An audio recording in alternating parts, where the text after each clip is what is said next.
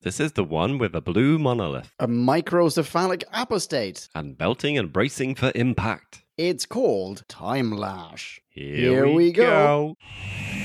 We're embarking on a voyage all through time and all through space. Counting Daleks, Thalan, Ood, and the Cybertronic race. Santarans look like taters and Silurians all have wonky scales. And the Doctor has a TARDIS, we're reviewing all his tales. Who back when? Reviewing all of who there is. Who back when? Subscribe and rate on iTunes, please. Episode by episode, we're trudging down this temporal road. Come join us on this odyssey. What other choice could there be than who back when?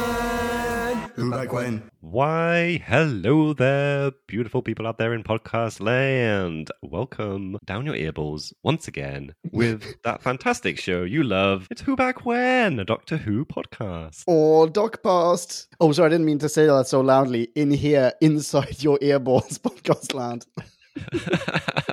Yes, quite. Ooh, that was a delicious voice coming into my earballs belonging to the creature known as Jim. That's me. But the sound that I heard came from a different creature. Pray tell, who is that? I don't know what's happening today. I'm sorry. I'm loving it. Hey, Jim. I'm Leon. Hello. Hello, Leon. Hello, podcast land.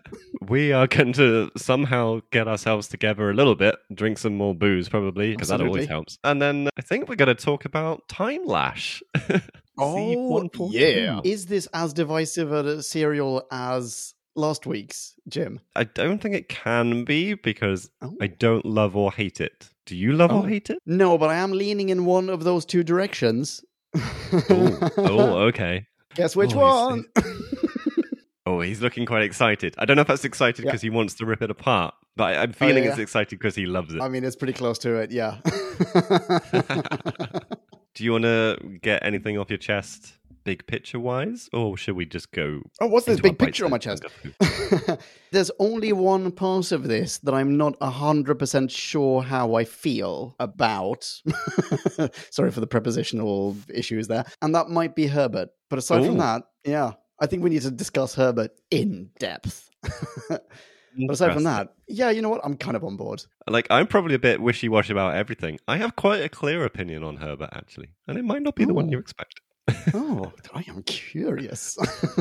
Okay, lots of curiosities. No one's quite sure where we're going to go. Oh, you probably know already, Podcast 9, because you're so brilliant and so wise. And Jesus, I mean, why are we even talking? Why don't you go marry you should be talking to us anyway? We are going to talk to you. Maybe we'll talk to you in a bite-sized chunk of Who style. Yum. Let's do that.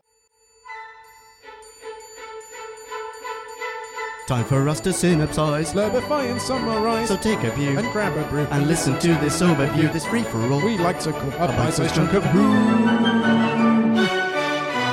Bite-sized chunk of Who. On the planet Carfel, the despotic Burad rules the population of roughly 500 with an iron fist, forcing them to obey his every whim or face excommunication by way of the titular Time Lash, a corridor through space and time that leads to almost certain death. Using political proxies and a TV avatar, Borad rules from the shadows, is not even above cutting off the grain supply to the neighboring planet of Bandarel. His hate-fueled rule in turn fuels rebellion, however, and thus both in the Carfel High Council and in the easily accessible caves, not below but sort of adjacent to the main/only dwelling on the planet, a band of freedom fighters are forming a loose set of principles that vaguely amount to a plan. Meanwhile, the Sixth Doctor and Perry are gaily travelling in the TARDIS when they get stuck in said time corridor, nearly by the proverbial space farm, and even witness a Carfel rebel swooshing through space-time, untethered from reality. Steering their way to the relative safety of Carfel, they soon become embroiled in the political goings-on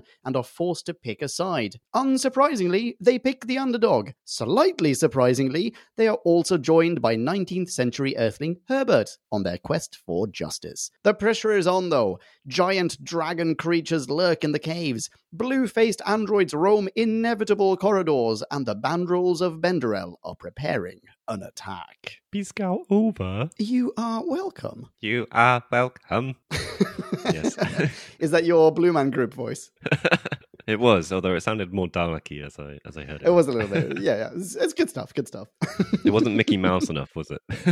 I love those androids, or that android. Is there just one android, or are there multiple? I believe there are multiple, because I think we see one get destroyed, and then we immediately see another one. Oh, okay. Fair enough. Okay. But yeah, anyway, let's not start there. That's a weird place to start. Let's do this properly. Agreed. Where would you like to start? I would like to start by asking you, what starter questions do you have, Leon? Because you've always got something. Wow. Classic. Classic gym cakes. All right, fine. Let's do that. I've got plenty of starter questions. You know what? I'm going to start with I'm going to start with this one. Does the time lash always lead to the same point in space and or time? I believe the answer is no. Next question. Aha. But consider that Borat goes to Scotland in the end, Yes. where Herbert was also. So I don't know if Borat goes to the 12th century or the 19th century. I can't remember if it was the 12th century, but I don't know if they say when he arrives, but they do say he arrives there. Yes. I think the same place is what is established for these two things that we are aware of. I don't know if that's where they always get sent. Do they always get sent to this one place on Earth, which is conveniently That's sort of what I was going to get at. I don't know. Does that like face certain death at the end of the time lash when actually you'll arrive you'll land really softly on a pile of dead Carfels. It's just like, oh right, okay, no props here. Cushioned landing. Yeah, I don't really know why. I guess it's a time lash. It's not a time and space lash. So it was just a time corridor to this one point. You know what? I can buy that. That makes sense. I don't think it was very explained. To be honest, actually, the question I had was, why did they call it a time lash? Like, lash to me sounds like a whip type thing, or it's... I guess That's it is a super just good tethered question. idea, maybe. But they just seem to see it as, like, execution portal. Like, Yeah, how exactly. did it get the name Through time. lash? For no reason. Like by the way. why would Like, the Borat tell them it had anything to do with time? Why did the Borat why did it? Aren't why there better did- things to do with a time device? That's like, hey, well, we got a thing that teletransports us anywhere we like. We're now going to use it to wash our carpets. Like, what? No, you're implementing this technology the wrong way. But we have such clean carpets. We can't go back to the days before we had such clean carpets. Yeah. No, that's a super good question. Do they do anything else with it? Wait, whose technology is this? If you worked it out, I missed it. No, I have no idea. I'm kind of guessing that I assume- Borat invented it. Borat somehow did it, yeah. But it was this big hand wave of scientist mutating self equals very strong, lives forever, really smart. Yep, absolutely. Okay, fine. Okay, follow-up question. Is Borat now Nessie? It seems that was just, I don't know if we can say 100% that was established. It was bloody well hinted at, though. Yeah. Which, I don't quite understand. I mean, the idea that there is a Loch Ness monster that looks like a giant serpent thing, which is what the Morlocks were vaguely like. Yeah. And then he is not like that, but he's confused for one. I don't know if it's implying that he has transformed over time, like So he'll one turn side of into his a full- genetics. Yeah, maybe. Or it's just Yeah. all people ever saw was just a blob in the water, and that was him. Oh, why is he living in the water? It's Why not like not? his He's half secret lair is a tank, dragonfish like a fish thing. tank. If anything, he should have a swivel chair. Like, that's his natural habitat, is a swivel Yes. chair. So... His natural habitat is a swivel chair. Quite. I mean, that's the natural habitat of probably 80% of population at the Lockdown moment workers. is working from Yeah. home. Yeah. That's right. Yeah. Okay. All right. Cool. I mean, I've got more questions if you want them. Hit me, baby. All right. How do you like these apples? Why is there just a door to the caves in one of the corridors? I don't know. I mean, is this what we're going to do? Are we going to ask questions about this cereal? It's not going to have any answers, dude. It's nonsense. I mean, can we establish that? Like, this cereal is absolute nonsense, yeah? Oh, it's garbled and redonkulous. And actually, now that I think about it, no, yes, I do love it. I mean, that's the only reason that I kind of like it, is it's just, Nice. it's so ridiculous that it's, no spoilers here, but I'm not going to give this a high score. It's just not going to Okay. get a really, really low score like last time. It's just, I don't know. I feel like there was a lot of heart in this one. The acting was quite often very hammy, but the good kind of hammy, where someone was just trying really hard. Oh my goodness. There were a couple of, oh my God, yeah, I actually totally forgot about the youngsters at the start, which were all, actually, they were just terrible. That was not the good kind of hammy acting. That was just shit acting. That's like, oh, quick, throw them down the time lash. Exactly. Yeah, if you don't do it, I'm doing it. I'm climbing through my television set and I'm going to throw them in. But yeah, that kind of feeling that everyone was maybe having a bit of fun, or at least, trying to do the best that they could with the material they've got. I don't know. Yeah, sure. There were quite a few familiar, I guess, slightly tropey elements to this story. Since you brought up that opening gambit with the three rebels who are running around, the youngsters who can't act and who are bereft of both freedom and talent. And I mean, we've had quite a few serials, right, where people are Logan's running around just going, oh, we can't take it. We want to rebel against, or we want to escape from whatever political system is in place to oppress us. Yeah, defo. We've also had the grey eminence behind the scenes quite often. Did you at any point think that this might be the Master or someone like that? I mean, it briefly crossed my mind, but I didn't really suspect it would be. It didn't feel like this was going to be a Master reveal. I think, I don't know, just the fact that you could see it was a deformed person. And we've done the Skeletor Master thing. I'm guessing that's not going to come round again. I don't think so, no. But the Skeletor Master definitely sprang to mind for me as well. I was thinking, well, did he ever travel through time? Or have we traveled through time now? Are we back to that old Master? Ooh, that would have been interesting. Wouldn't that be kind of cool? Because there's a moment when the TARDIS is arriving through the time lash, which, by the way, Stunsville, gorgeosity. When the TARDIS is appearing in the time lash, as in when, what's his face? What is his face, by the way? Oh, Borat. When Borat sees the TARDIS, he's like, oh, I see the Doctor's coming back, hinting at this serial with Pertwee's Doctor that never was. The fact that he recognized the TARDIS made me instantly think, okay, this is someone we've met before. And obviously I did consider the Master, but yeah. Yeah, I definitely got the same kind of thing. It was like, oh, I mean, throughout a lot of this, I was questioning, should I know a previous serial that this is referencing? Yeah, and same.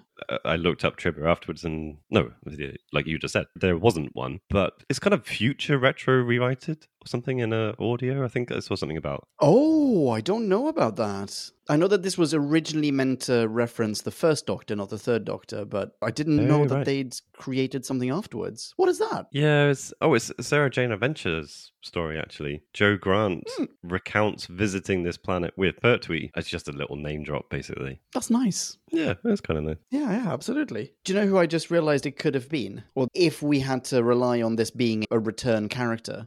Do you remember the dude who looked like a half a Skeletor in, which episode was it? Oh my goodness. It was a Davison story. He was dressed all in black. I think he was a henchman of possibly the Black Guardian, and he had like half a skull as a cowl. Oh, I'm struggling to think about that. I'm going to find out what this was. Oh, Dude Meister. We had a couple of Phantom of the Opera characters who were hiding half their face. That's Skull true. face? Not this dude. I'm going to find out. You'll be on whobackwhen.com, ladies and That's exactly where I am. You know it. Boom. Found him in the Armageddon Factor, C-103. There was a dude who was a henchman of the Black Guardian. I have now reread the B-Scout for C-103, but to be completely honest with you, I have no idea what that was about. I see a skeleton face guy. I don't remember this skeleton face guy. Because he was wearing black robes. I'm pretty sure he gets either lasered or burned or something. So there could be either a deformity or an injury or something that you could play with. And he hates Doc after this. Yeah, I vaguely recall is a second in command, but where there's kind of like two levels of stuff happening as well. So he's the one that's with the Black Guardian the whole time or something. Ah, yeah. I vaguely remember. Anyway, yeah. Plausible. Listen to C-103.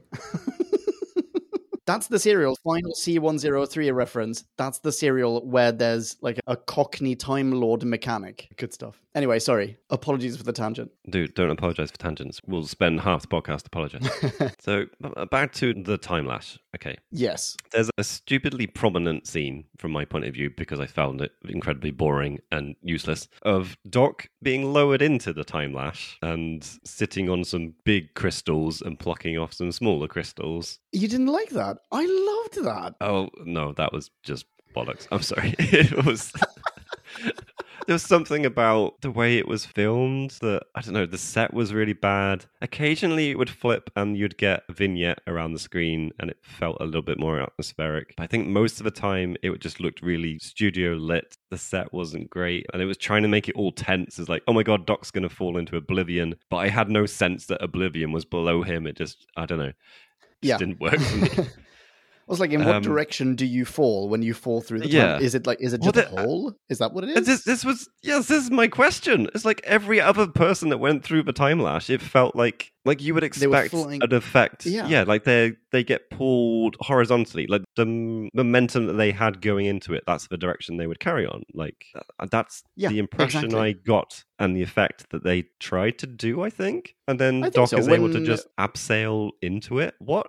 Yeah, like there's gravity in there, which is a little bonkers. For any theoretical relativists out there in podcast land, or relative theorists, yeah, I'm sure that curls your brains into a pretzel. But that being said, I loved it as an idea. I love that, actually, inside this whole thing, it's not at all what you think. There's a fucking cave, man. You can spelunk if you like. And because it's made of time, you just grab a couple of crystals and you can use that to make a device that makes no sense and is barely used.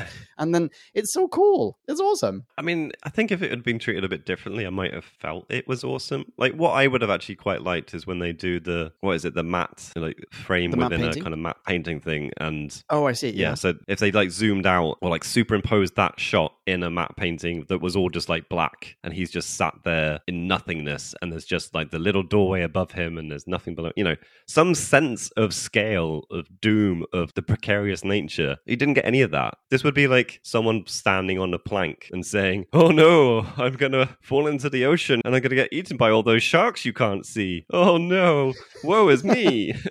Yeah, exactly. Yeah, worst case scenario, I'll land on some dead people in Scotland. I'm super duper happy with how this worked out, though. I gotta say, I'm so sorry. Do you know what? It gave me vibes of Time Bandits. Have you seen Time Bandits? I think I have, yes. Okay, it gave you vibes of Time Bandits. But that's a good quality film, isn't it? I mean, it's a great film, yeah. Probably quite a low budget, but... Yeah, with a whole bunch of actors who I can't remember their names now. David Warner is in it. I think Sean Connery is in it as well. But yeah, there's a scene in Time Bandits where they're in I think this is the scene I'm thinking of, where they're suspended in a gigantic cage, like a bird cage, basically. And it's just in either a dark tower or in just complete darkness, just like in black, in a void. And they have to suspend themselves from that further, and I got that kind of vibe. It's great. It's a bit jovial. There's absolutely no risk involved, and there are crystals. How do you feel about what he does with the crystal, the gizmo that he device he makes? Yeah, I mean, I think what he makes is pretty damn cool. This whole 10-second time delay projection thing, whatever the fuck you want to call it. Yeah, that was really nice. And I liked the demonstration, that was for sure, where he pushes two of the people out the way. Now I think about it, there's a Red Dwarf episode where they do a similar thing. I wonder if they were harking back to this. Oh, nice. I think they have a time compression device and all the things they have done to them kind of catch up with them later. So people beat them up and nothing happens. And then like 5 minutes later, they get thrown around because they're getting punched and thrown and stuff, But so it was actually done, it was in reverse. Like what we see in this one is the actions of an invisible doctor and then it played out as a projection afterwards. Yeah. But that was really cool. The thing that bothered me though, as cool as this device was, I knew there'd be something. Is like he goes and uses it when the Borad is threatening him. So he turns it on. Yeah. This is the doctor, obviously.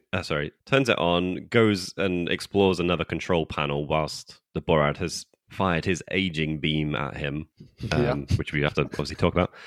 And then wanders off again and gets, doesn't get shot again, and then just stands in front of the Borad and says, "Oh, better not shoot me because this devicey here will just suck it up and shoot it right back at you." And it's like, yeah, it will, and it does. So why the fuck did he do the whole time shift thing? That was just pointless. Yeah. That's a good question. Wait, I laugh. I have no answer for you. You're so right. It was never helpful to do the time shifting, apart from that one thing where he shot an android and sent it into the past, that was really cool. Actually, I liked that was we saw this cool. Random android on fire, like just like appear ages before in flames. Yeah, no one talks about it for the longest time, and then we get the explanation for it. I agree. That's super duper cool. But wait, hang on. How does he do that? How does he send back the android? I didn't understand that bit, to be honest. He turned it into a bonkers gun. He had it as like a gun at one point where he could just like send things back in time, I guess. I don't know. That's the same crystal device though, isn't it? I assume so. But it looked different. Like he wasn't wearing it around his neck, and he fired it like a gun. Yeah, it was stored up energy or something. Okay, dagnabbit. We've already hit our first no idea moment. But I completely concur with you. It was so satisfying to later on find out why that happened. Yeah, it was. And I would have liked more of that. That could have been the hook of this serial, is that random stuff kept happening. And then later on you realize, it's because Doc was in the future doing all this shit. Just like randomly firing his crystal device at people. Yeah, absolutely.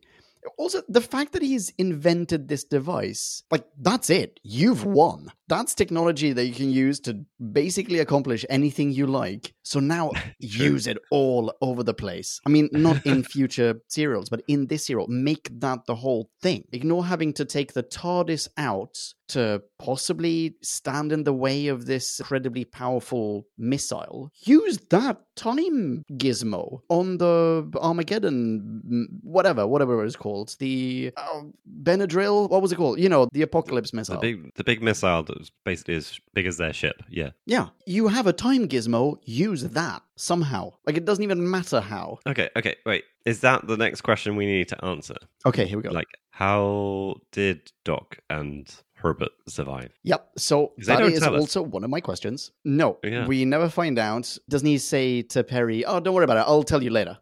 And that's it. That's all the explanation that we get. But I can't remember where I read this. I think this is in the TARDIS Wiki trivia somewhere.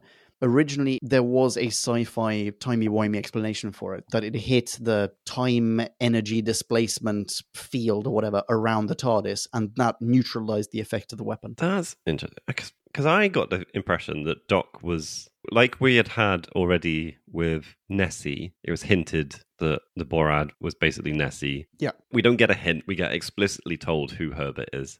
We'll come to that. Sure. But in that same kind of vein, I felt like Doc was saying, you know how I did this. You know, it was something to do with the time delay device thing. But I just don't understand how that's an explanation. Like, I assumed that little smile on his face and, I'll tell you later. Or, you know, it wasn't masking the fact that the scriptwriter didn't really know.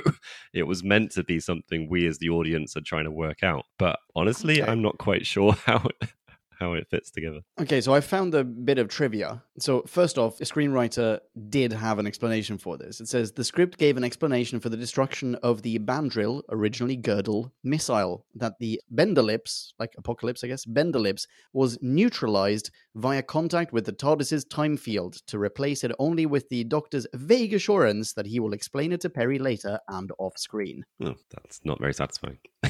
No. I mean, do you mean like the original explanation? Because that, to me, is actually not particularly satisfying. TARDIS. That's why. Yeah. I mean, like, we have a new device. Yes, it's still just manipulating time like the TARDIS can do. But we've seen it, like, doing projections and delaying effects of things or delaying the visual effects of it. I don't know.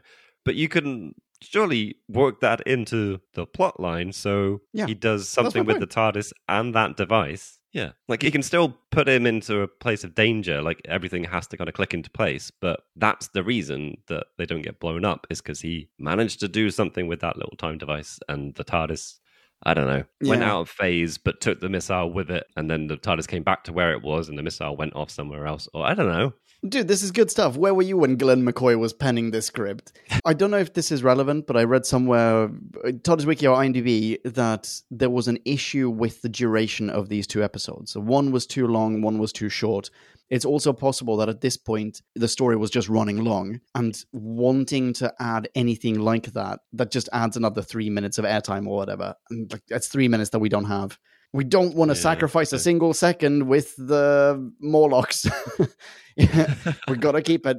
So, yeah, there you have it. I'll tell you later. How do you feel about the Morlocks? Are we talking about the way they look or the name? Both. Both. Okay.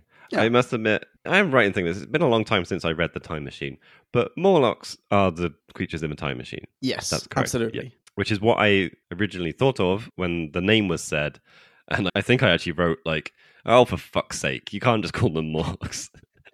And then later on, it's revealed why they can, which is actually kind of nice. It's just annoying that it pissed me off in the first place. That's awesome. I think you might just be a slightly more cynical person than I am. I just assumed, wait, the same Morlocks as in the Time Machine are here.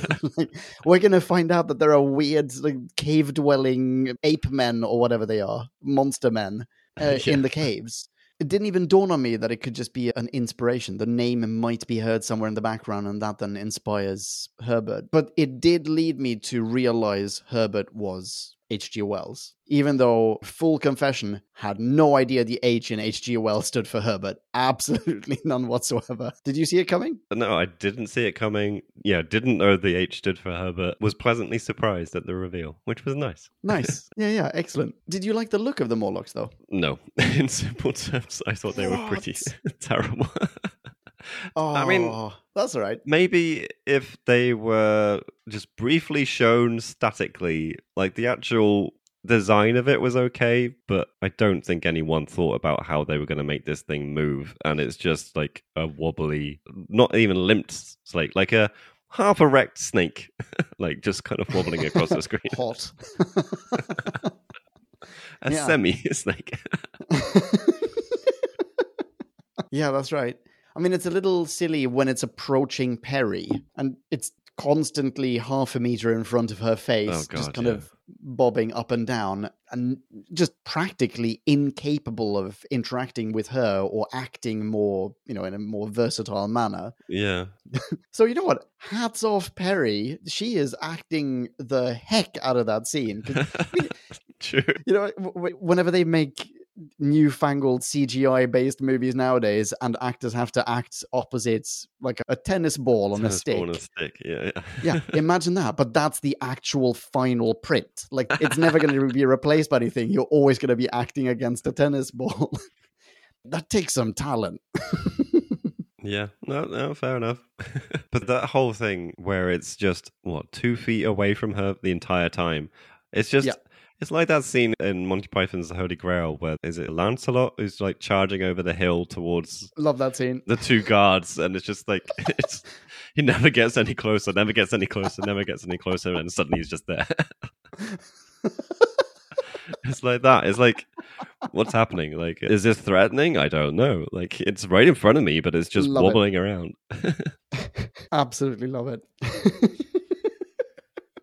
Do you have any more big questions, or should we go into talking about some of the characters, perhaps? I'm happy to move on to characters. Okay. How about, as we mentioned him already, and we definitely need to talk about him. Oh, here we go, Herbie. I think you should talk about Herbie first. I think you've got a little bit of a crush on Herbie. I might really like Herbert. All right, go on then. What do you like about Herbert? I don't actually know. Genuinely, I think I have a note at some point where it's just like, why do I like Herbert so much? I think he was just really, really wholesome, and I don't know, just actually quite competent, really gung-ho about stuff. Like, it had that kind of Mr. Magoo character, but in a younger package, as it were. I don't know. Yeah, sure. I mean, I think there's absolutely nothing wrong with the character of Herbert. My beef is really with perhaps the acting. No, I won't hear a little bit to be desired. I'm sorry. Don't know who played him. But Herbert has some fantastically good bits. In the beginning, when he's absolutely convinced that, what's her name? Bina? Bina.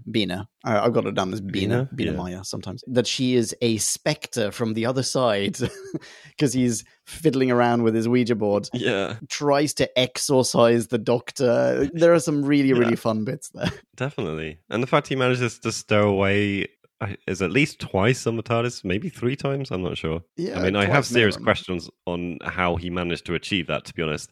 I'm pretty sure Yeah, 2 who times. cares? It's literally Doc, Perry, door closes. It's like, wait, no, how the fuck did Herbert get in here? This is just ridiculous.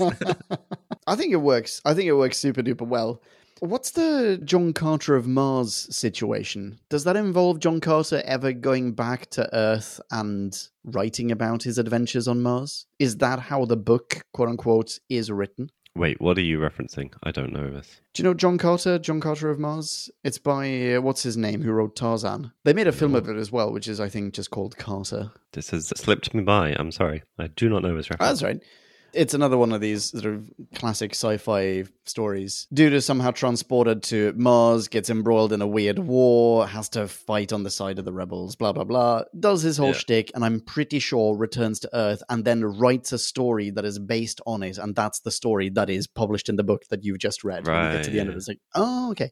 I'm pretty sure that's how it is. And I wonder, is there a little bit of a thing there? You know, also, how many of Wells's stories are being inspired here? Yeah, I'm not sure, really. I don't know So in the all his material that trivia, well. I don't really know his stuff that well either.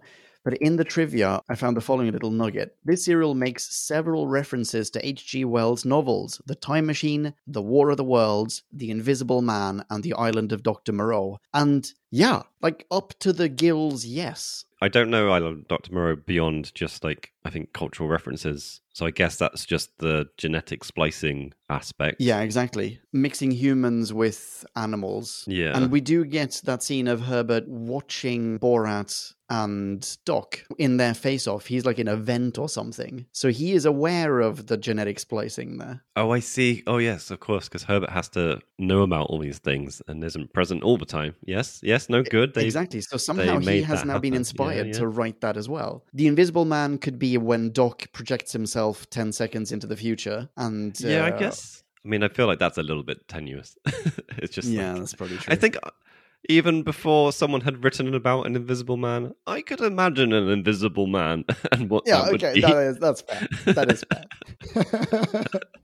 Yeah, okay. War of the Worlds, I guess, kind of speaks for itself. Time Machine certainly also speaks for itself. Wait, help me out. I don't know the War of the Worlds that well. War of the Worlds, alien tripod creatures attack the Earth all of a sudden, trying to kill us all. Pretty sure they're killed off by the common cold. I've not actually read it or heard the original radio play, although I now have the original radio play. Brackets, thank you, Peter Zunich. And I need to listen to it.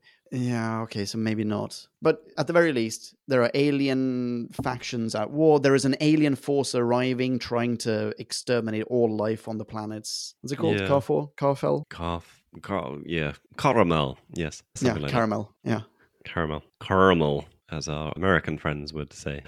You know who you are. Yeah, I'm not quite sure about the War of the Worlds references, to be honest. None maybe of the I'm wrong big picture things that I'm aware of. And I think I've seen one of the shitty modern films. I might have seen some other stuff. I can't think of obvious angles. Maybe I'm just being dumb. Either way, I think if I return to the Invisible Man thing, I Yeah. reckon it's reverse engineered from the fact that they have H.G. Wells in this. So what we said before about like, oh, well, you've got this time gizmo, you can project yourself in time, like maybe use it a bit more and use it more interestingly. Maybe they didn't necessarily have a plan for that, but what they did count on was they were going to have H.G. Wells. So now let's bake in a whole bunch of stuff that references H.G. Wells stories. And one of those is The Invisible Man. So let's just like think of an excuse that will make Doc invisible for 10 seconds.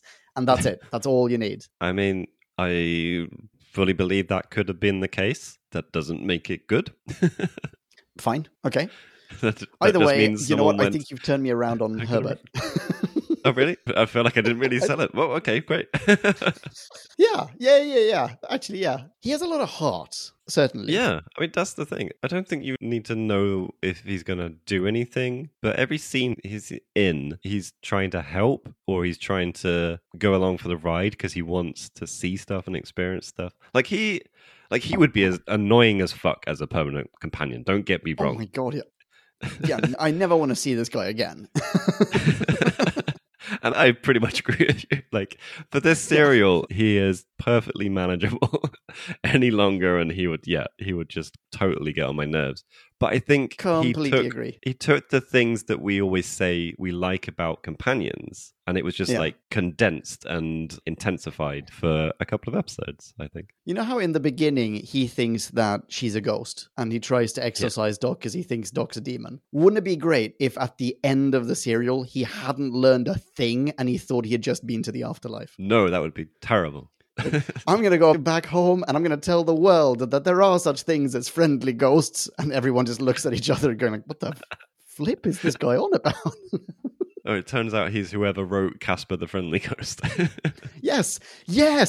That would be so good. Okay, dude, I've got more questions for you. Shoot. Does Perry get her amulets back? I'm guessing no. I'm also guessing no. She seemed pretty intent on getting it back because is it like a family heirloom or whatever? I mean, either way, it has sentimental value to her. I'm almost certain that we are going to see her wearing it again in the future. I can't remember what she said. I know she said it was a St. Christopher. Did she say it had particular, like, emotional relevance? Oh, maybe I'm just attributing that. Either way, let's keep an eye out for that amulet. And if she wears it, either that means that they went shopping for a new amulet, or Doc has a bunch of spare amulets in the TARDIS, or continuity mistake. Yeah. I found a bit in the transcript, actually, and she's just, like, hey, that's mine, and I'm more concerned about losing my St. Christopher. I don't think she says anything about sentimental value. It's just, it's a necklace that gets stolen from her. Okay, yeah, fair enough. The android. How did you feel about the android? Tell me everything in minute detail. I think I liked most things about the android. I did not like the android voice. Oh. What would you like the android voice to sound like? Just more robotic? Well, let's face it, this serial then establishes that there's a literal figurehead to the running of this planet. The Borad is using a different android who's just old man, and that with a brain there seems to be of some sort. Yeah, there's something going on there where the Borad can just use it as a mouthpiece, I suppose. So maybe there's something weird. I know, but it's this idea that you can make an android that looks that much like a human, is autonomous to the point where he's not receiving instructions, it's just doing stuff, and is given orders as if it was a human, and understands them. I think it even smiles at one point after being given one particular order. And with all of this complexity in this robot, and they can't have it with a normal sounding voice, it's just, no, it's a little pet peeve of mine. Fair, yeah. You are right, it does smile, and it's when Borat tells it to leave Perry alive, right? Oh, yes, I think it is that. I was like, oh, yeah, I'll do that. Like, wait. You're not so bad. Wait, why are you showing emotions right now? Is he actually just like a really creepy guy pretending to be a soulless android? Very strange, I thought. It would track, actually. Yeah.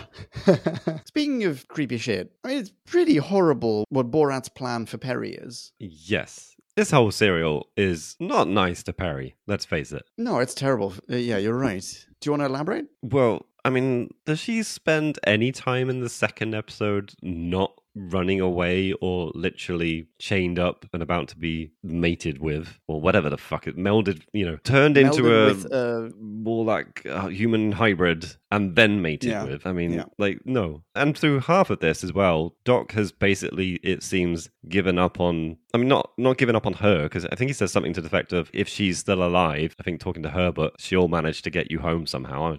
But Doc isn't trying to help her. Doc's just going, oh yeah, Perry, off in the caves, I'm sure she'll be fine. Like, no, she won't. It's only because the budget for the dragon monster doesn't stretch further than 2 meters, so it can't actually get close enough to the pole that she's okay.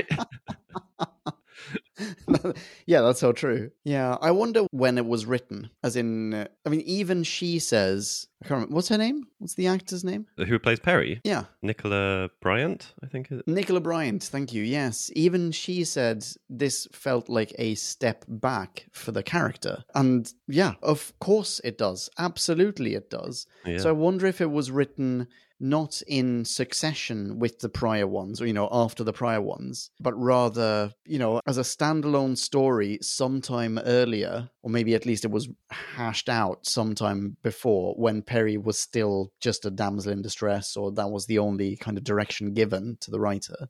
And consequently, we have this kind of story. I mean, I guess the way they sometimes pick up old serials or, ideas from things that have been pushed to the side, maybe it wasn't even written for Perry. Yeah, I don't know. I'm not sure. I mean, this is another story that's had a whole bunch of stuff change in it. So we said before, it wasn't meant to be the third Doctor, it was meant to be the first Doctor who had been there before, with Ian and Babs, changed to third Doctor and Joe. Then at one point, this was meant to be a Dalek story. It was pitched with Daleks in it, declined or rejected, and the scriptwriter was asked to take the Daleks out of it. That's why we have it the way it looks now. Yeah, exactly.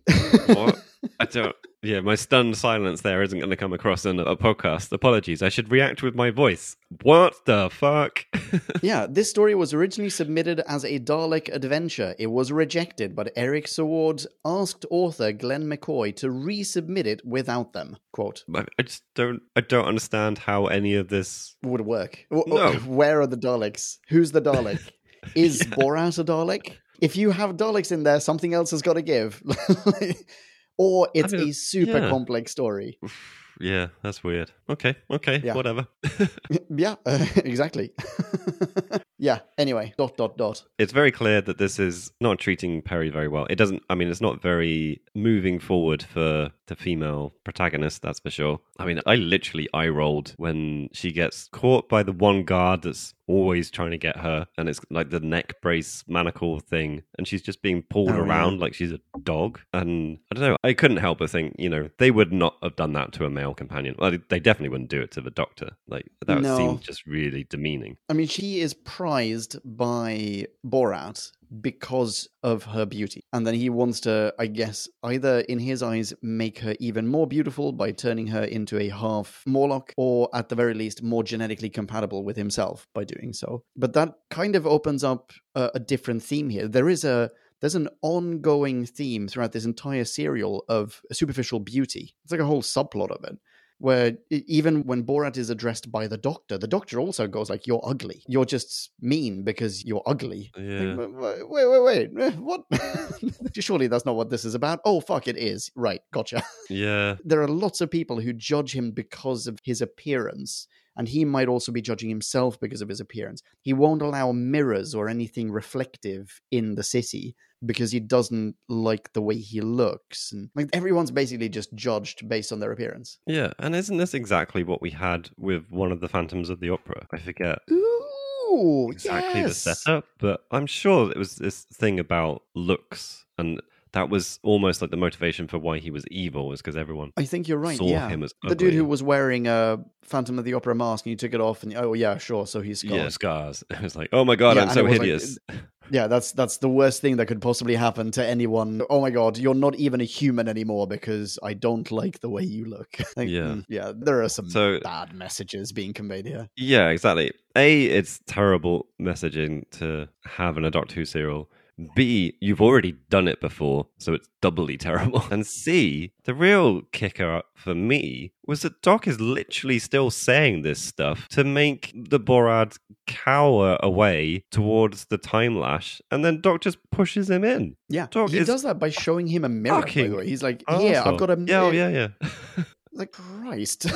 Which I thought was absolute nonsense as well. Like, the mirror thing. How do you mean? Because what about it was nonsense? He uses the mirror on the android earlier to create a scuffle. All reflective surfaces are banned in the society. This society where the Borad has never been seen because all they see is the projection of the old guy on the TV has banned mirrors. That's right. For no reason whatsoever. So, yeah, I thought there was going to be some wibbly-wobbly science about mirrors and, I don't know, the atmosphere or something, or the technology used to power the androids doesn't work if there's a mirror nearby, But no, it seems to be just that this guy is horrified by his appearance and it's used against him as a weapon. That's right. Is horrible. Yeah. It's also used as a weapon against the android, and that prompted what was going to be a question for you, another introductory question, but halfway through writing it, I figured out the answer. I wrote, Can we talk about mirrors? Has Borat outlawed mirrors because he feels unattractive? But why then does the android go berserk when he sees the mirror? Oh, wait, I just thought of an answer to that. The robot has orders to destroy everything shiny. Done. And I thought that was kind of cool. Do we see that order, or do we just understand that's an ongoing thing? I think that's just the sort of unspoken truth. That's why he takes the amulet, the St. Christopher amulet, because it's shiny. Yeah. So he's like, oh no, you can't have something shiny. Those are my orders. Yeah. No, you're right. It is established. It's just weird. Yeah, it's weird, and I'm not on board with it. No, like, if we're okay to move on, I feel like... Yeah, go for it. We're happily establishing this is really shitty with this serial and the writing part. Absolutely. So the other thing is, right, the motivation of the Borad, or like the end game for the Borad, is kill every humanoid, whatever. Yeah. Just have the Morlocks survive. Then I'm going to turn the Morlocks somehow into creatures like me, or I don't know. Or was it just leave the Morlocks alone, but I'm going to use them with my mate to procreate? I think just I don't know. Leave them alone and it'll be just me and Perry. I think that's his plan. He wants to kill everyone, potentially everyone who isn't deformed. Like, that might be part of the shtick. Everyone who looks like a genetically untampered with Carrefour person should die. Basically human. I mean, they are humans. Yeah. Split a hair. Yeah, so it's the standard Bender kill all humans plotline. Fine. But then, if that's the idea... Why is he ruling the humans? And then it seems the most elaborate and what? No, there's like 500 of them is established. Although then they're worrying about millions being killed or something. Blah, blah, blah, hand wave. But, like, there are 500 of them. He claims he's really strong. He's got a gun that can just age anything in front of it. Every time he does that, he destroys a 500th of his population. Like, wait. Cool your boots, buddy. He's got, I think we can probably say 4 androids. Because I think we see a couple get destroyed, and I think there are some quick scene changes where it looks like there are androids in multiple rooms at once, sort of thing. So he has a number of androids under his control. Like, sure. I'm just not convinced he has to have this elaborate plan of getting a warring, or rather, a neighboring nation to get pissed off because he didn't give them grain to then fire a rocket at his homeland. It's like, no, just kill them all. This is a dude who's invented a time machine as well. Yeah, he's knocked up that aging beam thing, which he claims can kill Time Lords, by the way. And he's just... Oh, yeah. I mean, it would. He just can't be asked to kill 500 humans? I mean, dude, just get your hands dirty. Maybe you'd be over in like an hour. I reckon he's just waiting for someone who is pretty enough to merge with a lizard. I think that's his whole thing. He's just really picky, that's it. This is the whole thing. That's right. Why does he need to invent a time machine? No reason. Why does he command, is it the old mailing, to divert all the electricity from the hospital and for everywhere in the city to somewhere? Like, what's the purpose of that? I have no idea. Is he meant to be working on some technology still that we never see realized? Like something about helping to repopulate it's just him and Perry? I don't know. Because the Perry stuff all seems sorted. Question. That's a very interesting question, because another bit of trivia that I read was that at a certain point he was to abandon his plan to mate with Perry because he was actually able to clone himself indefinitely. And so potentially the plan then would be, all right, everyone dies, including Perry, and then I just have a planet populated by lizards and copies of me. That's it. Wow. What a fun time. That'll be a great party. Yeah. It just seems so muddled. I mean, that's part of the reason at the start I was saying, like, we're not going to find answers in this serial. It's just such nonsense. There are loose ends all over the place. There are plots that cross over. There are plots that just don't make sense. And it's still entertaining, though. That's the thing. I think I did enjoy watching this. Yeah, me too.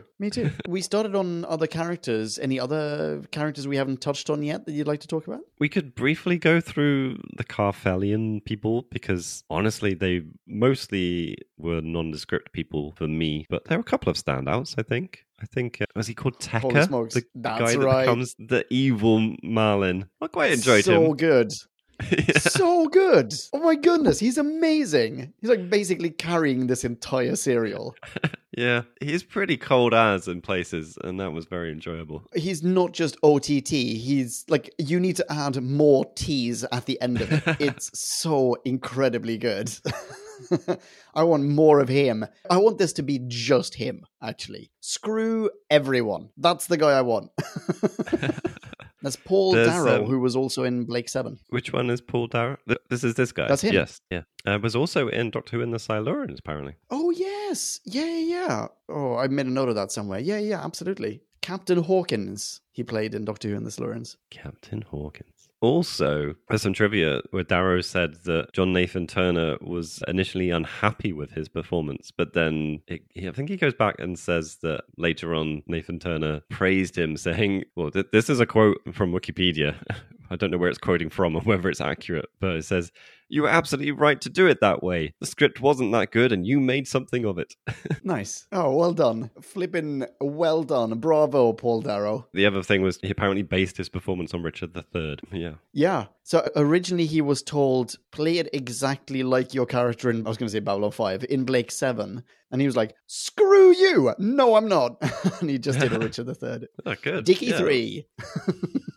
That would be really shit, because I feel like there was probably a lot of crossover of viewers between Blake 7 and Doctor Who of this time, I'm I sure, guess. yeah. There's another Blake 7 trivia point here that I had absolutely no idea about / no recollection of. I mean, I should say, I've pretty much forgotten everything about Blake 7, so should rewatch that at some point. So here's another bit of trivia. When playing the role of Tekka, Paul Darrow purposely exaggerated his performance as a way of retaliation against Colin Baker's similar portrayal of Baben the Butcher in Blake 7, City at the Edge of the World from 1980. Darrow stated that he felt undermined by Baker's bombastic acting on that episode.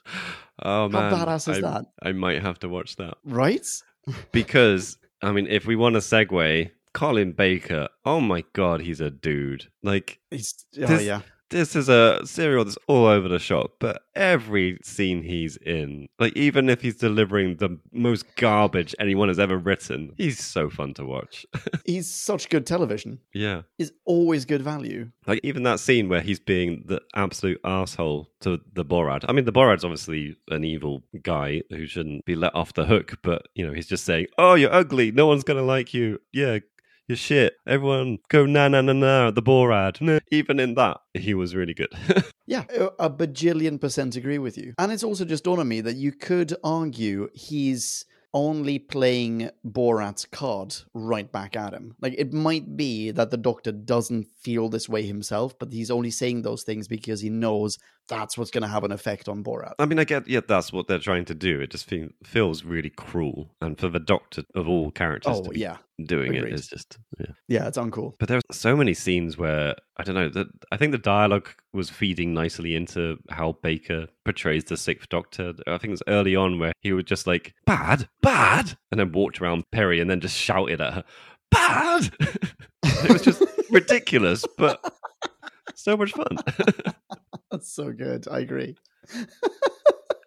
Yeah. So what other characters do we get? We have the original Mailing's daughter. This is Vina, yeah? Yes, that's her name. Yes, thank you. Exactly. Yeah, she was there. I don't know if I have much to add about her. Not really that much either, to be honest. Okay, we've got... Hang on, I made some sort of note about him. Oh, who's Micros? He's the to-be son-in-law who ends up Malin at the end. Okay, yeah, there's that dude. Also there. He's in this. Yeah, I think we can agree. He was in the serial. I definitely saw him. Yes. Yeah. He was played by an actual actor and captured on actual film. Yeah. I think he actually did a reasonable job. I think I was intrigued by that character to start with. I think a bit of the whole kind of rebellion of Carfel, I think it just kind of fell to the wayside. And so when these characters come back at the end and are kind of trying to save the day, it's like, who are you? Oh, right. Okay, fine, whatever. Yeah. Actually, I can exemplify that with a question. Is he the same guy as Gazak, or is that a different person? Who's Gazak? All right. So I've clearly gotten this wrong. I just so incredibly clearly. I looked up the transcript at one point to try and write down people's names, and they'd even said people's names at this point, but I just hadn't quite registered. And then I read the transcript and wrote down the wrong names. That's how memorable people were. I read things I had just watched, delivered by these actors and said, oh, well, you must be that person and you must be that person. And it's like, no, I've just written down the names of the most irrelevant characters rather than like the main guy of... Well, at that point, it was Mikros and... Oh, what was the first mailing called? Oh, I wrote him down. Mikros, Rennis? yeah, there he is. Eric Deacon played Mikros. I don't remember that dude at all. I remember Gazak. I'm on the IMDb page now, and Gazak is played by Stephen McIntosh, whom you'll recognize as Winston of Chill Winston fame. What? Chill Winston. I can't do the voice. He was in Lock, Stock, and Two Smoking Barrels. It. Oh, okay. Okay, it was in Lock, Stock. Yeah, I do recognize it, Yeah. but I just can't think. Jill Winston. That kind of thing. Yeah. I think the first Malin might have been called Rennis. I'm not sure. So that's the dad of Vena. That's it. Malin Rennis. Something like- Neil Hallett, who was in 2 episodes of Jeeves and Wooster. He was in an episode of The Chinese Detective. Never heard of that. He was in 2 episodes of Airline. Never heard of that. Etc., etc.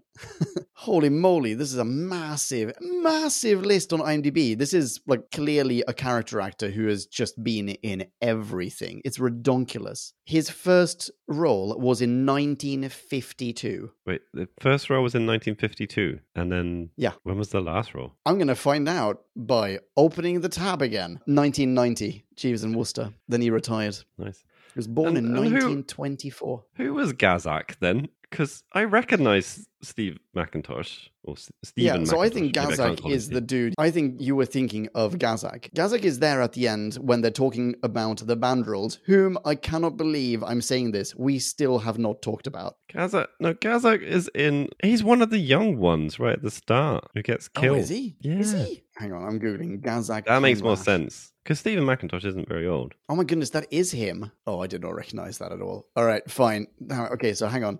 What was his name? Mikros? Mikros, maybe? I don't know. Mikros? Sounds Greek. Oh, yeah, you're right. That is the guy. I'm sorry, you were totally right. Played by Eric Deacon, who was born in Oxford. Yeah, well, Chill Winston was born in Cambridge, so they're So, both booyah. represented. Anyway, this feels like not that interesting trivia anymore. Yeah, And this is we're the talking most about tangent characters. heavy. We can't even really remember.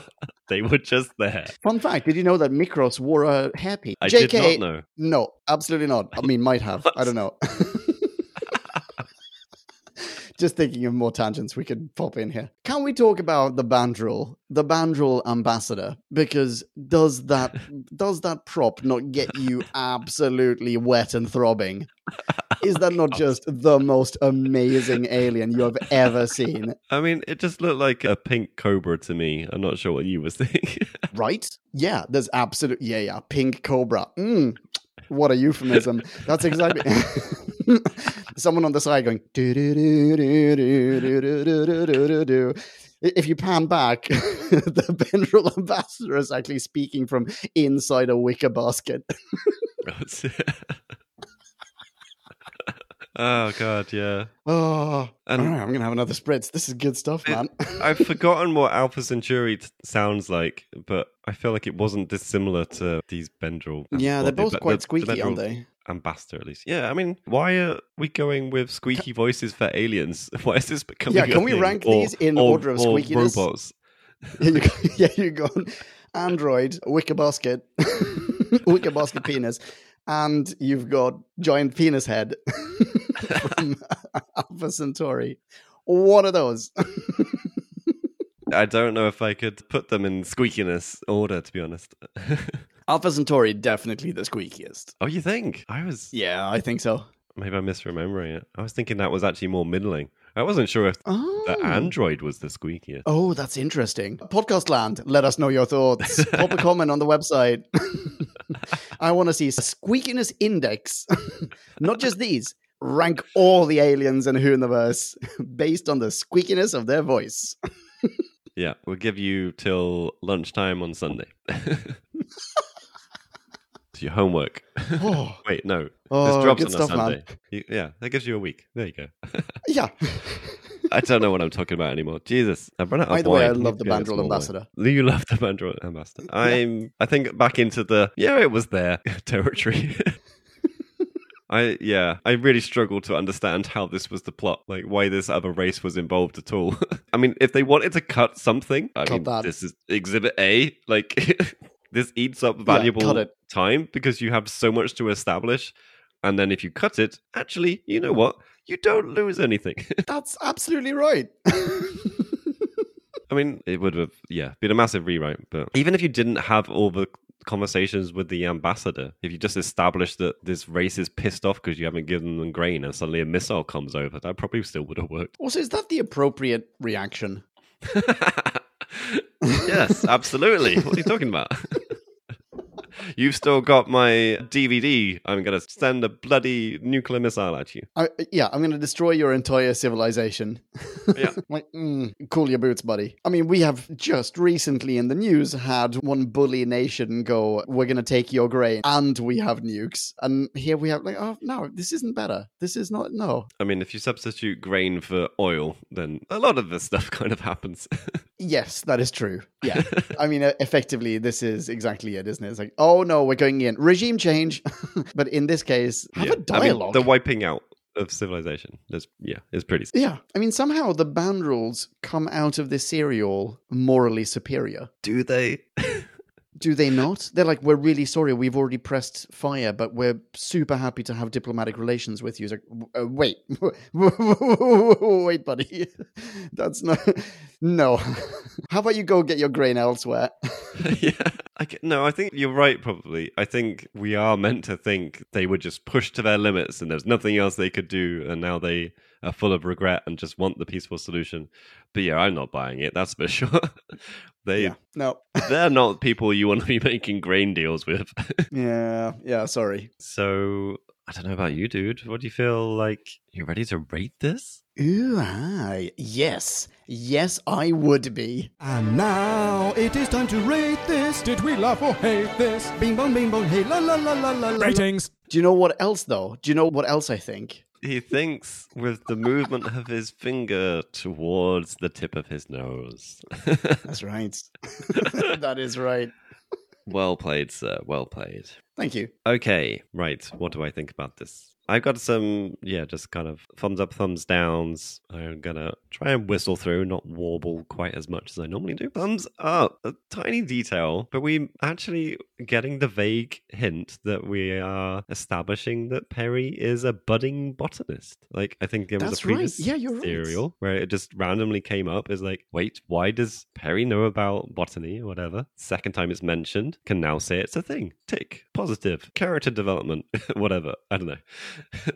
I like that. Unfortunately, though, there's then a thumbs down of pretty much everything else that happens to Perry. And also that her stuttering is back in this serial. And it's still pretty bad. Which is a shame. Yeah, that's the one. Sorry. Thumbs up, though. We have pretty much everything that Colin Baker touches because, dude, he's just legend. A little snippet of this for you to think over was when Doc just casually steps aside as Herbert tries to exercise him with a book, and Colin Baker just doesn't skip a beat. He's still delivering his dialogue, just makes it cool, smooth. Just That's wonderful. So good. Yeah. But there is a thumbs down here. We talked about the asshole level of the Doc taunting Borad. He's also quite short with Perry on a few occasions. I think it's mostly hidden under the guise of he's trying to protect her. I think he's kind of turning into a bit of a father figure and like protective, and it's like, I'm doing it for your own good type thing, which is not cool because it's robbing her of agency and all this stuff. So it's slight thumbs down. But I just love watching Colin Baker being the Sixth Doctor. It's great. Another thumbs up. Agreed. Marlon Tecker. Yeah, love watching that guy as well. Cold, scheming, a little bit wavering on what his motivation is on some points, but I guess just, power grab, whatever. And the perfect level of hammy acting. It was just, very enjoyable. Another thumbs up for, sweet, sweet Herbert. I did like him. Like, maybe just one scene more and I would have hated him and it would have tainted everything he had been in, possibly. I don't know, but this was just the right amount of Herbert, and I could enjoy what we had, that's for sure. But then we get into finishing with a few thumbs down. Most of the plot is a thumbs down. Certainly the whole motivation of the Borad and this weird, extravagant length to wipe out this population when he seems incredibly powerful and probably could have just done it on his own because there's only like 12 of them. But yeah, whatever. The two instances we have of terrible snake-like creatures, one being the monster of the week, the other being the other alien of the week. And yeah, neither of them were particularly great and unfortunately appeared on our screens for quite a long time in this serial. Yeah, agree to disagree. I'm sure you will do. Every mention of a cheap-looking creature. Anyway, and the final thumbs down I have written is just how forgettable everyone else is. I imagine there'll be some bit of trivia in the future we'll stumble across is like, this person also appeared in Time Lash, and we'll be like, who? And that, yeah. Yeah. It's gonna be that kind of thing. Okay, a number. So I did enjoy this. It's still quite terrible. Those things balance out quite nicely. So the number goes nicely in the middle, slightly above center, 2.6. 2.6. Oh, that's awesome. That's fantastic. Okay. Oh, good stuff, man. Very good stuff. I mean, I disagree with a whole bunch of those things. Come on then, tell me how it really is. Well, I don't know if it's how it really is, but I'll tell you what I think. And okay, you know what? I'll keep my notes on Doc and Perry very brief, as I think that's actually something that I think we're in complete agreement on in both cases. Like, suffice to say, he's fantastic and she is underused and unnecessarily sidelined. Side note, I'm not sure, but I think this might be yet another cat brooch. This time, horseshoe-shaped black cat. Oh yeah, I am instantly starting to spot them now you pointed it out. And every time that I see it, I'm like, oh, cat brooch. And then I forget to write it down. I bet you can eBay the whole lot. Like, you could probably just go, I want every single Colin Baker cat brooch done. Someone's got replicas on standby. I've kind of listed him as a companion, so Herbert, yeah. I mean, ultimately, I'm happy that he was part of this too. The acting maybe failed on a few occasions for me, but it's not a failing of the character, and it's not a problem as such with the performance. I like Herbert. On the foe side, sure, Borat is a half-lizard megalomaniac in charge of pretty much nothing, wasting time travel tech, and a gun inspired by that chicken emitter in City of Death. But the real foe here is Tekka. Such an over-the-top chap. Never has a character had so much character. Most people depart with a scream and unpleasant journey and placeholder for any other amazing line of his that I can't think of right now. Love that dude. 2 bits. Oh, hang on. Wait. One thing about Borat, though. I cannot believe that we did not talk about his relentless Vord sitting. Not one single person who enters Borat's office can see him blatantly sitting in his swivel chair. It's like, what are you doing, guys? He's right there. He just turned his back to you. Object permanence, you utter morons. Oof. Okay. Like, people are just used to like discarding a jacket over the back of a chair, and it's just like, oh, it's fine. Yeah, oh, yes, that's black fine. Cloak. It's just a two-legged lizard jacket. Just pretending to not see me.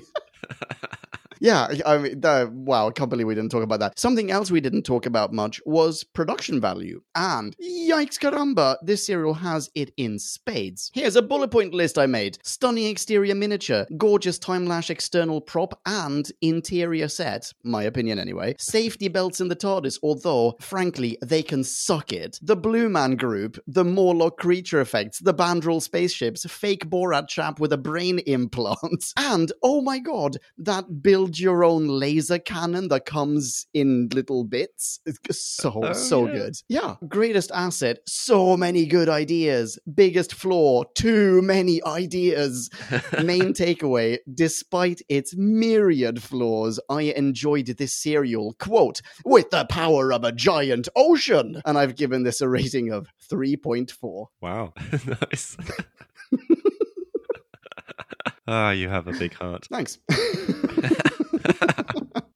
I've never heard anyone say it's with the strength or the power of a giant ocean. I think that's hilarious. I think I missed that on one. A planet that potentially has no water. What was the context of that? I cannot remember. Hang on, wait, I'll find it. I'm going to find it. I'm going to beat you to it. Found it. Hendron asks, Malin, you have deliberately provoked an attack. Of course I have. Do you think the Borad could ever be defeated? Mark my words. Soon our planet will rule this corner of the universe with the power of a giant ocean. Oh, wow. So good. Oh, and then So his good. mate, the sycophant, says, "With you on the crest of the wave." That's right. Push your tongue a little deeper. Surf's up, dude. Yeah. Wow, that's quite amazing. Yeah. Okay, that's what we thought. I think we better find out what Indeed. podcast thinks, don't you? Oh, yes, let's. Listener minis. Now let's hear from Podcast Land. Max 250, or it would get out of hand. Oi, oi, you lucky people. Here again at that point in the episode we call Listener Minis. What up? Step right up, step right in. Roll up. We've got not 1, not 2, not 3, not 4, not 5, not 6, not 7. No, it is 7 actually. Whoa, I was getting excited and I had to stop myself there. We got 7 listener minis. That's correct. Dang right. Thank you, everyone who sent something in. Yeah, so we're going to start with 3 in full and then snips from then. And the first one we're reading is from Mr. Andy Parkinson. What up, Andy? Andy? Hello. And he starts, "Prepare the time lash, aka the Paul Darrow Show." Oh, yeah. Well, what have we here? Oh, look, it's yet another disfigured villain wanting to play hide the sausage with Perry. How many times is that now? Oh, yeah, that's true. That's exactly what happened the last time, isn't it? Yeah. Andy has given us some likes, 4 of which, I don't know, seem quite similar to me. Let's see how they Oh, yeah? sound to What you. are they? The first one is Paul Darrow. Oh, yeah? What's number 2? Paul Darrow. Oh, cool. What's number 3? Paul Darrow. Oh, nice. Let's see. What's number 4? Paul Darrow. And final like saying, okay, there's other things. Like the skeletons collapsing to the floor, some witty dialogue, yes. and blue robots who sing their lines. But let's face it, it's Paul Darrow. Yeah, nice one. Very nice. And he's also shared a list of boofs. Here we go. The boring drab sets and the disco time lash. Morlocks, yet another unconvincing monster. H.G. Wells. See, in the beef section, he's portrayed as such a fool. Yuck. Did someone slip Vina a bit of Vraxoin? She's totally out of it. And a final boof. So the Borat is possibly now the Loch Ness Monster? What about the Scarrison? How does he even look like Nessie? Yeah, fair questions. So, some drab sets, says Andy. Far too much tinsel, some less than convincing acting from some of the guest casts, and a less than sparkling script all add up to something of a totally forgettable story. But I fucking love it, continues Andy. Take a bow, Paul Darrow, channeling his inner Richard III. He utterly makes this story for me. Yeah, nice. Without a doubt, he outshines Colin Baker. He's getting his own back when Colin did the same to him in Blake 7's story, City at the Edge of the World. Okay, I accept it's crap, but I do not care. Time Lash will always have a special place in my heart. And Andy awards this 3.8 unexplained embroidered pictures of the Third Doctor buried behind a wall out of 5. Yeah, why is that? Why? I mean, this adventure that we never get to see. yeah, this is...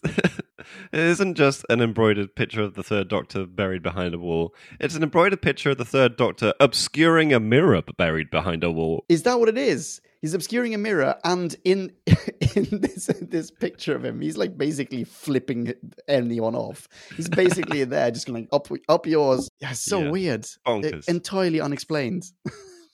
Andy, Excellent fantastic mini, mini. Andy. Thank and you. Excellent rating. Thank you very much. Jim, I unfortunately am not Andy. How can I find out more about Andy online? That was very strangely phrased, but of course, go to Twitter and find Andy at Caffrey's71. That's 71, the number. Correct.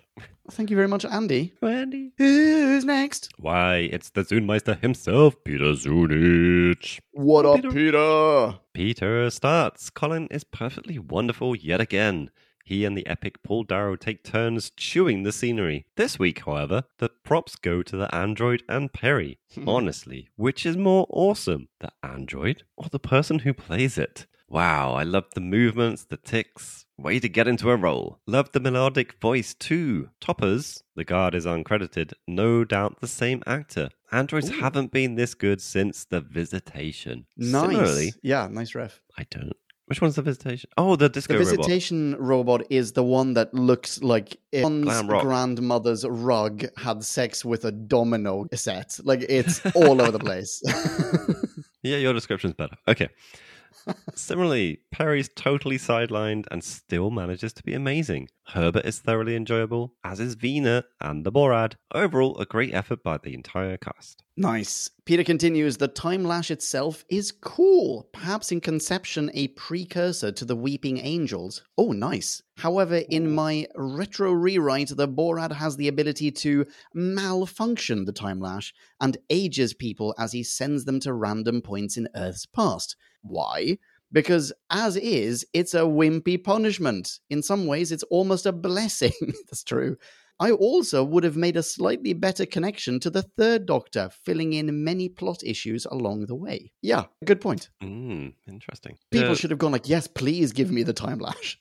This place sucks. Yeah. Yeah. I want out. Thank you very much. I'll just go through the doors. You just let me into the room, please. Yeah, guards throw people into the Time Lash, then like turn around, say goodbye, and jump in after them. Yeah. Peter continues, unfortunately, there's a slightly minimalist approach to the set decoration. I guess they blew the budget on tinsel. The Time Lash itself is cool, though. All the other effects were likewise addressed with care. Even the Morlock isn't a complete disaster. Nice. Agree to disagree. Finally, the makeup department should have won awards for its perfection. Actually, props to the makeup department, because the look of the Borad was pretty cool. Oh, yeah. Absolutely. Yeah. Overall, concludes Peter, Time Lash is better now than it was back in time when I was young. And he gives this 3.6 giant crystal neck blings. Oh, Nice. yeah. Look at all these people with such big hearts. I know. Oh, fantastic mini, fantastic rating, Peter. Excellent stuff. Subliminal messaging for everyone else in podcast land. Post-credit sequence, post-credit sequence, post-credit sequence. Thank you very much, Peter. Thank you, Peter. Who's next? Excellent question. Why, next up, we've got Neil. Hello, Neil. Androzani. Hello, Neil. Neil starts, I've never really liked the saying, so bad it's good. But if I was forced to think of an example of this, then Time Lash may be it. This story is horribly cheap, stuffed with way too many boring characters, and is appallingly directed. However, it doesn't bore me like The Twin Dilemma or Vengeance on Varos do. There is some horrible acting on display, with some of the cast literally looking like they were half asleep. The Bandrel Ambassador is hilariously shite and comes complete with a silly voice. In fact, it's so embarrassing, it actually makes the Morlock's creature look pretty decent, which it certainly isn't. I think here's my friend that agrees with me. I think so, yeah. Neil continues. The performance of Tekka is outrageous, but I really enjoy it. Paul Darrow is clearly determined to enjoy himself, despite acting alongside a bunch of stunned slugs. I quite like the guy that plays Mikros too. At least he's trying. Vida just about manages to stay awake long enough to have a few nice moments of comedy with Herbert, but the standout for me is Robert Ashby as the Borad. He has a fantastic voice, and his makeup is marvelous. That's probably fair, actually. It does a reasonable job. Anyway. Yeah. Not much to say about the Doc and Perry, but they are much more settled into their roles now, which is an improvement. Finally, says Neil, the Time Lash itself looks very Christmassy. This will be the tinsel vibe Neil has also picked up on. So, to sum it up, says Neil, it's bad, but I find it strangely watchable. 1.9 out of 5. 1.9! Amazing! Neil, this is great. This is really good stuff. Thank you so much. People who are not Neil, find him on Twitter at Neil Androzani. And on Insta, where? Neil Jamasako. Is that your space accent? Is that what that is? Is that your space accent? It's Neil James Actor, and I was just trying to say it in a funny way. Jamasato. Thank you so much, Neil. Fantastic stuff, as always. Thank you, Neil. Who's next? Next, we have a small snippet coming from Stephen. Stephen from Canada. Canada. Hello, Stephen. Hello, Stephen. Stephen has shared a list of things he hated and a list of things he liked. But we are snipping them and jumping straight to his final thoughts, which are, while I enjoyed this story, I feel it had some really awful moments. I also think it would have benefited from actually being a sequel to something shown on screen, though this is far from the first time this has been done. See The Abominable Snowman and Face of Evil. Also, I legit thought they were calling him Borat the entire time, so that was a bit funny. Yeah, you and me both, buddy. Overall, says Stephen, this story earns 3.5 spooky, scary skeletons out of 5. Nice. Very nice. Thank you, Stephen. Yeah, thank you. So, Stephen online, where would they go, Leon? They will go to S. Andrietchen. And they Thanks, should. Stephen. Yeah. Thank you, Stephen. Who's next? It's Mr. Kieran Evans. What up, Kieran? Vroom, vroom. There, Kieran. I'll never do that again. Kieran has given us some lovely things, but we're just going in at the start and at the end. Starting with widely considered very bad, this and Twin Dilemma are normally placed at the bottom of the list of stories. Not a great claim to fame, is it? And particularly not for the Sixth Doctor's era for two of the worst. Mm-mm. And then we're skipping to the end, where Kieran says, the closing plot point has a weird subtext of that appearances matter more, which feels strange. Here's our friend who agrees with us. Yeah, I just find this very bland, with no real saving graces. So, drumroll please, Kieran gives this 0.8 out of 5 alien sock puppets. Amazing rating Wow. and really hot.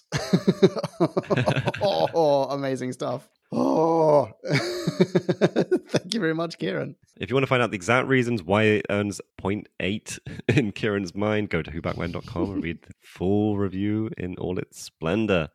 Otherwise, Yes, you don't have to stop your Kieran adventures there. You could go follow him online on Twitter as well at KJ what, Leon?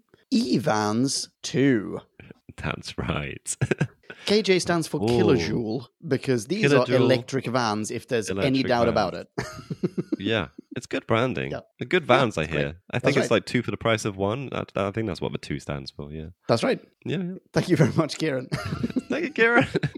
Who's next? Next up, we've got Ed Corbet. It's Ed Corbet or Ed Corbett. Or Ed Corbett. It's one of It's those. one of those. It's one That's right. It's Ed. I can't do that. I never do that one. Why did we swap roles? That was weird. I loved it. I loved it. Hello, Ed. Hello, Ed. Ed starts, Doc arrives on Carfel and they thankfully already know him, sparing us the typical, who are you? Why should we trust you? This only started when you showed up plotline. It has now been taken over by some of the stupidest villains ever. Tekka could only be a more obvious Bond villain if he came in stroking a cat. Borad even paraphrases Goldfinger's choose your next witticism carefully. It may be your last line. Skipping to the end, Ed concludes, we've gone from, you can't change history, Barbara, not a line, to, maybe Saladin wanted a plasma rifle, Perry. Did you ever consider his feelings? Excellent. And Ed concludes, sorry, I'll do a proper one next time. Loch Ness Monster? What? I think there was a level of rage with these capitals. I'm not quite sure. But yeah. the rating Ed gives us is quite certain. It's there, very crisply written, 1.7 out of 5. Oh, nice. That is excellent. That is a proper one, Ed. People of Podcast Land, read this in its full splendor. Excellent stuff. Thank you very much. Thank you. This is all over the shop. Like I know. nothing I'm loving it. massively high, but we're getting a big old range. Yeah. Who's last? Bing bong, future Leon here. Nope, not quite. Bing bong. That's right. Next and last is Tan Sixfingers and all their tans. What up, Tans? Tans says, snip, snippity, snip, snip, snips, then dives into a list of likes, says, snip, snippity, snip, snip, snip, and adds, the 10-second time slip the Doctor employs in part 2. Why isn't it ever used again? It should have been added to his regular set of tools. Yes, exactly. Another new gadget. Between the tinkering and the vehicle chases, 6 is becoming more like 3 every story. Interesting. Tans also gave us some dislikes. The sandwich in the dislike bread. What? I don't know. There were 3 of them. This is the second one. Okay. Well, It makes sense. It makes perfect sense. Dude, you didn't even have to explain it. Well, given a very little bit of information and making educated guesses about the approximate destination of Vina, the Doctor is miraculously able to pilot the TARDIS to the exact location in both time and space when he very rarely can get to a known destination. That's fair enough, yeah. Yeah. Despite that dislike, though, because the likes do outnumber the dislikes, Oh, yeah? Tans gives this 4.3 time-age skulls bouncing off the floor out of 5. Amazing rating system. And I feel like we might have completed the set there. Like, I think so, yeah. is that good stuff. Is that, did anyone give it 2 point? I gave it a 2 point something. There we go. We've had a 0 point, a 1 point, a 2 point, a 3, well, multiple 3 points. A 4 And point. we finally got off This 4 is excellent. Oh, thank you Such a very much. broad Thank you very much, spectrum. Tans, for Thank you, this Tans. stunning mini. People who are not Tans need to read the full mini and the full lists in their full splendor. And please do say hi to Tans online as well. He can be found on Twitter and Insta at Tans Six Fingers. And At Tans 6 fingers. that's right. Yeah. The first one's the number, the second one's the number spelled out as a word. You know. That's right. Yeah. This, but you don't where- need to say, are you? I mean, this is You're probably already basically following like Tans. this is I mean, basically a it's riddle superfluous. told up in the tower at Fort Boyard. Indeed. Bing bong, Future Leon here with one more listener mini. Yep, that is right. This one comes from GP Haynes. GP. I say G, I say P, GP. Yeah, I already said it. Hi, GP.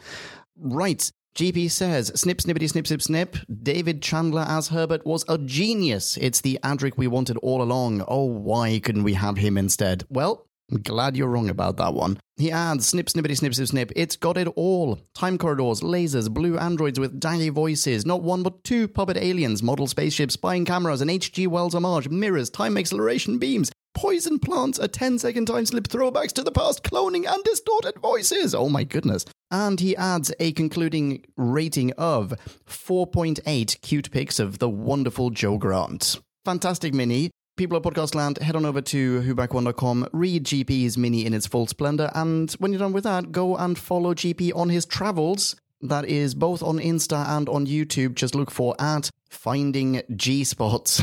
No spaces or hyphens for your convenience. Thank you very much, GP. While I'm at it, I should say we are still in the process of scheduling all of the episodes going forward for the next year, which should wrap up reviews of everything that's been broadcast on TV, at least up until that point. Given work commitments and all kinds of other stuff, it's a little tricky to schedule all of this in advance. So apologies, Podcast Land, for sometimes recording at very short notice, as was the case with this one. Bear with us. A full schedule will be popped on whoback1.com very, very soon. Okay, right. Back to the show. Bing bong. Well, that was it. Listener Mini's done. Yeah, thank you, everyone. Everyone's had a blast, I'm sure. I've certainly had a blast. I've had a blast. What are we blasting with next? Oh, that's excellent. Hang on, I don't know. I forgot to add that to the document. Next up in New Who territory, we will be reviewing Spyfall. Possibly Spyfall Part 1, possibly both of them at once. To be confirmed. Next up in Classic Who will be Revelation of the Daleks. Ooh, a Dalek one to close up the season, and the last one before we get into the Trial of the Time Lord stuff. Whee! Oh, wow, you went full Perry there. Well done. At some point, we're going to do an Audio Who review as well. That'll be of The Gathering, completing the set, the sort of trilogy that we started aeons ago and have yet to complete. I'm going to have to re-listen to parts 1 and 2. And we also do have a bonus episode in the wings. Yes, it is already recorded. Yes, I have yet to edit it. It is what, Jim? It's New to Who Back When Part 2. That's right, aka New 2, Who Back When. Yeah, okay. So that's what's coming Yeah. up next. In the meantime, you can, of course, follow our good selves on Twitter. You can find me at Jimmy the Who. Ooh, Jimmy the Who now? No, just Jimmy the Who. You don't need the now bit. That's a bit superfluous. And where can they find you, Leon? Oh, thanks for asking. People can find me at Ponken, Ponken. High five me online. I will high five you right back. Don't expect me to tweet much. Exactly. Well, this has been spiffing. It's nice when Zero is fun, but you can still pull it apart a little bit. Have some Absolutely. drinks along the way. Absolutely. You know, make friends. I don't know where I'm going with Write this. some songs. Anyway. Yeah. Shoot some shit around the campfire. And That's right. yeah. Well, until the next time, lovely audience that you are in podcast land. Enough to say, but see ya. Yeah. Rock on. Be rad next into each other. Ciao. Kablamo! Did you enjoy the show? Then please do what the cosmos compels you to and spread the gospel of Who Back When. Tell your friends. But I've got no friends. No problemo. Tell some strangers. Hey! Like us on Facebook. That's facebook.com/whobackwhen, all in one word. Are you into Twitter? Awesome. High five us online and we'll high five you right back. You guessed it. We're at Who Back When, all in one word. Check us out on Instagram for behind-the-scenes photos and other Whovian goodness. Watch our videos or even listen to our podcast on YouTube. That's whobackwhen.com/YouTube. Vote us up on Reddit, listen to us on Stitcher, and head on over to our website, whobackwhen.com, where you can submit a review of your own, browse the article archives, and peruse our visual index of aliens, monsters, and more, which increases in kablamos with every episode. And lastly, give us a rating and review on iTunes. It helps our show get noticed and earns you lots of karma points. That's it. Rock on and be rad and excellent to each other. Catch your earballs in our next Who review or bonus episode. Until then, Ciao. Who back when? Let the trial commence. Tusa of the 5th Sector. You have been convicted of treason against the Borad. Treason? For falling asleep during a speech? Treason and speaking out against our most righteous ruler. All I said was the Borad is a Snorad. You admit your guilt. You admit you are a rebel. You admit to instilling dissension. I admit to being tired. I've heard enough. Into the time lash with him. No, you can't do this. I'll be good, I promise. I'll be the most honorable citizen ever. I meant the Borad is a Gloriad. Yes, please, anything but the time lash. I'll never do anything bad ever again. Ah! So I was telling Sir Walter that all of the trees in the grove were blooming so nicely, and all at once. It was like Eden incarnate. Oh, hello. Hi, I'm a convicted rebel, a heretic. I was banished in the time lash. Yes, I know. I'm an exile. I'm from an oppressed society where we have no rights, very little food, no pictures on any of our walls, no decorations in our hallways. I'll never be able to go home. First my wife and kids through the time lash, and now me. Yes, well, you're welcome here. Come, have some of our feast. We have plenty of food. Wait, what? Really? Oh, Gladys, another one's arrived. Please break out the good china and the extra wine. You are on the planet called Earth. For some reason, your punishment device only sends people here, to this land of plenty. All my friends are here? My wife too? My kids? Yes, all the supposed rebels, all the exiles. They're out by the lake playing croquet. Ah, well, actually, maybe the time lash isn't so bad after all. Here, have some turkey and vegetables. We have plenty to spare. I think maybe I like it here. I mean, maybe they should have thought this through more. If they sent us all to an ice planet or something, or a wasteland, or if I were prematurely aged or burned as I was sent back, that would be a problem. But actually, this is pretty good. You're welcome to stay here as long as you like, and if you want to go off and make something of yourself, London is just half a day's travel. Otherwise, relax and enjoy. No more Borad. I can see my darling again. I'm happy to have met such a kind gentleman such as yourself. I mean, now I would like to go back, but only to tell everyone how good the time lash is. And they should all come through. This place is great. Funky Travel presents instant escape from all your life troubles. Ride the Time Lash. Escape your oppressed life. Discounts now available.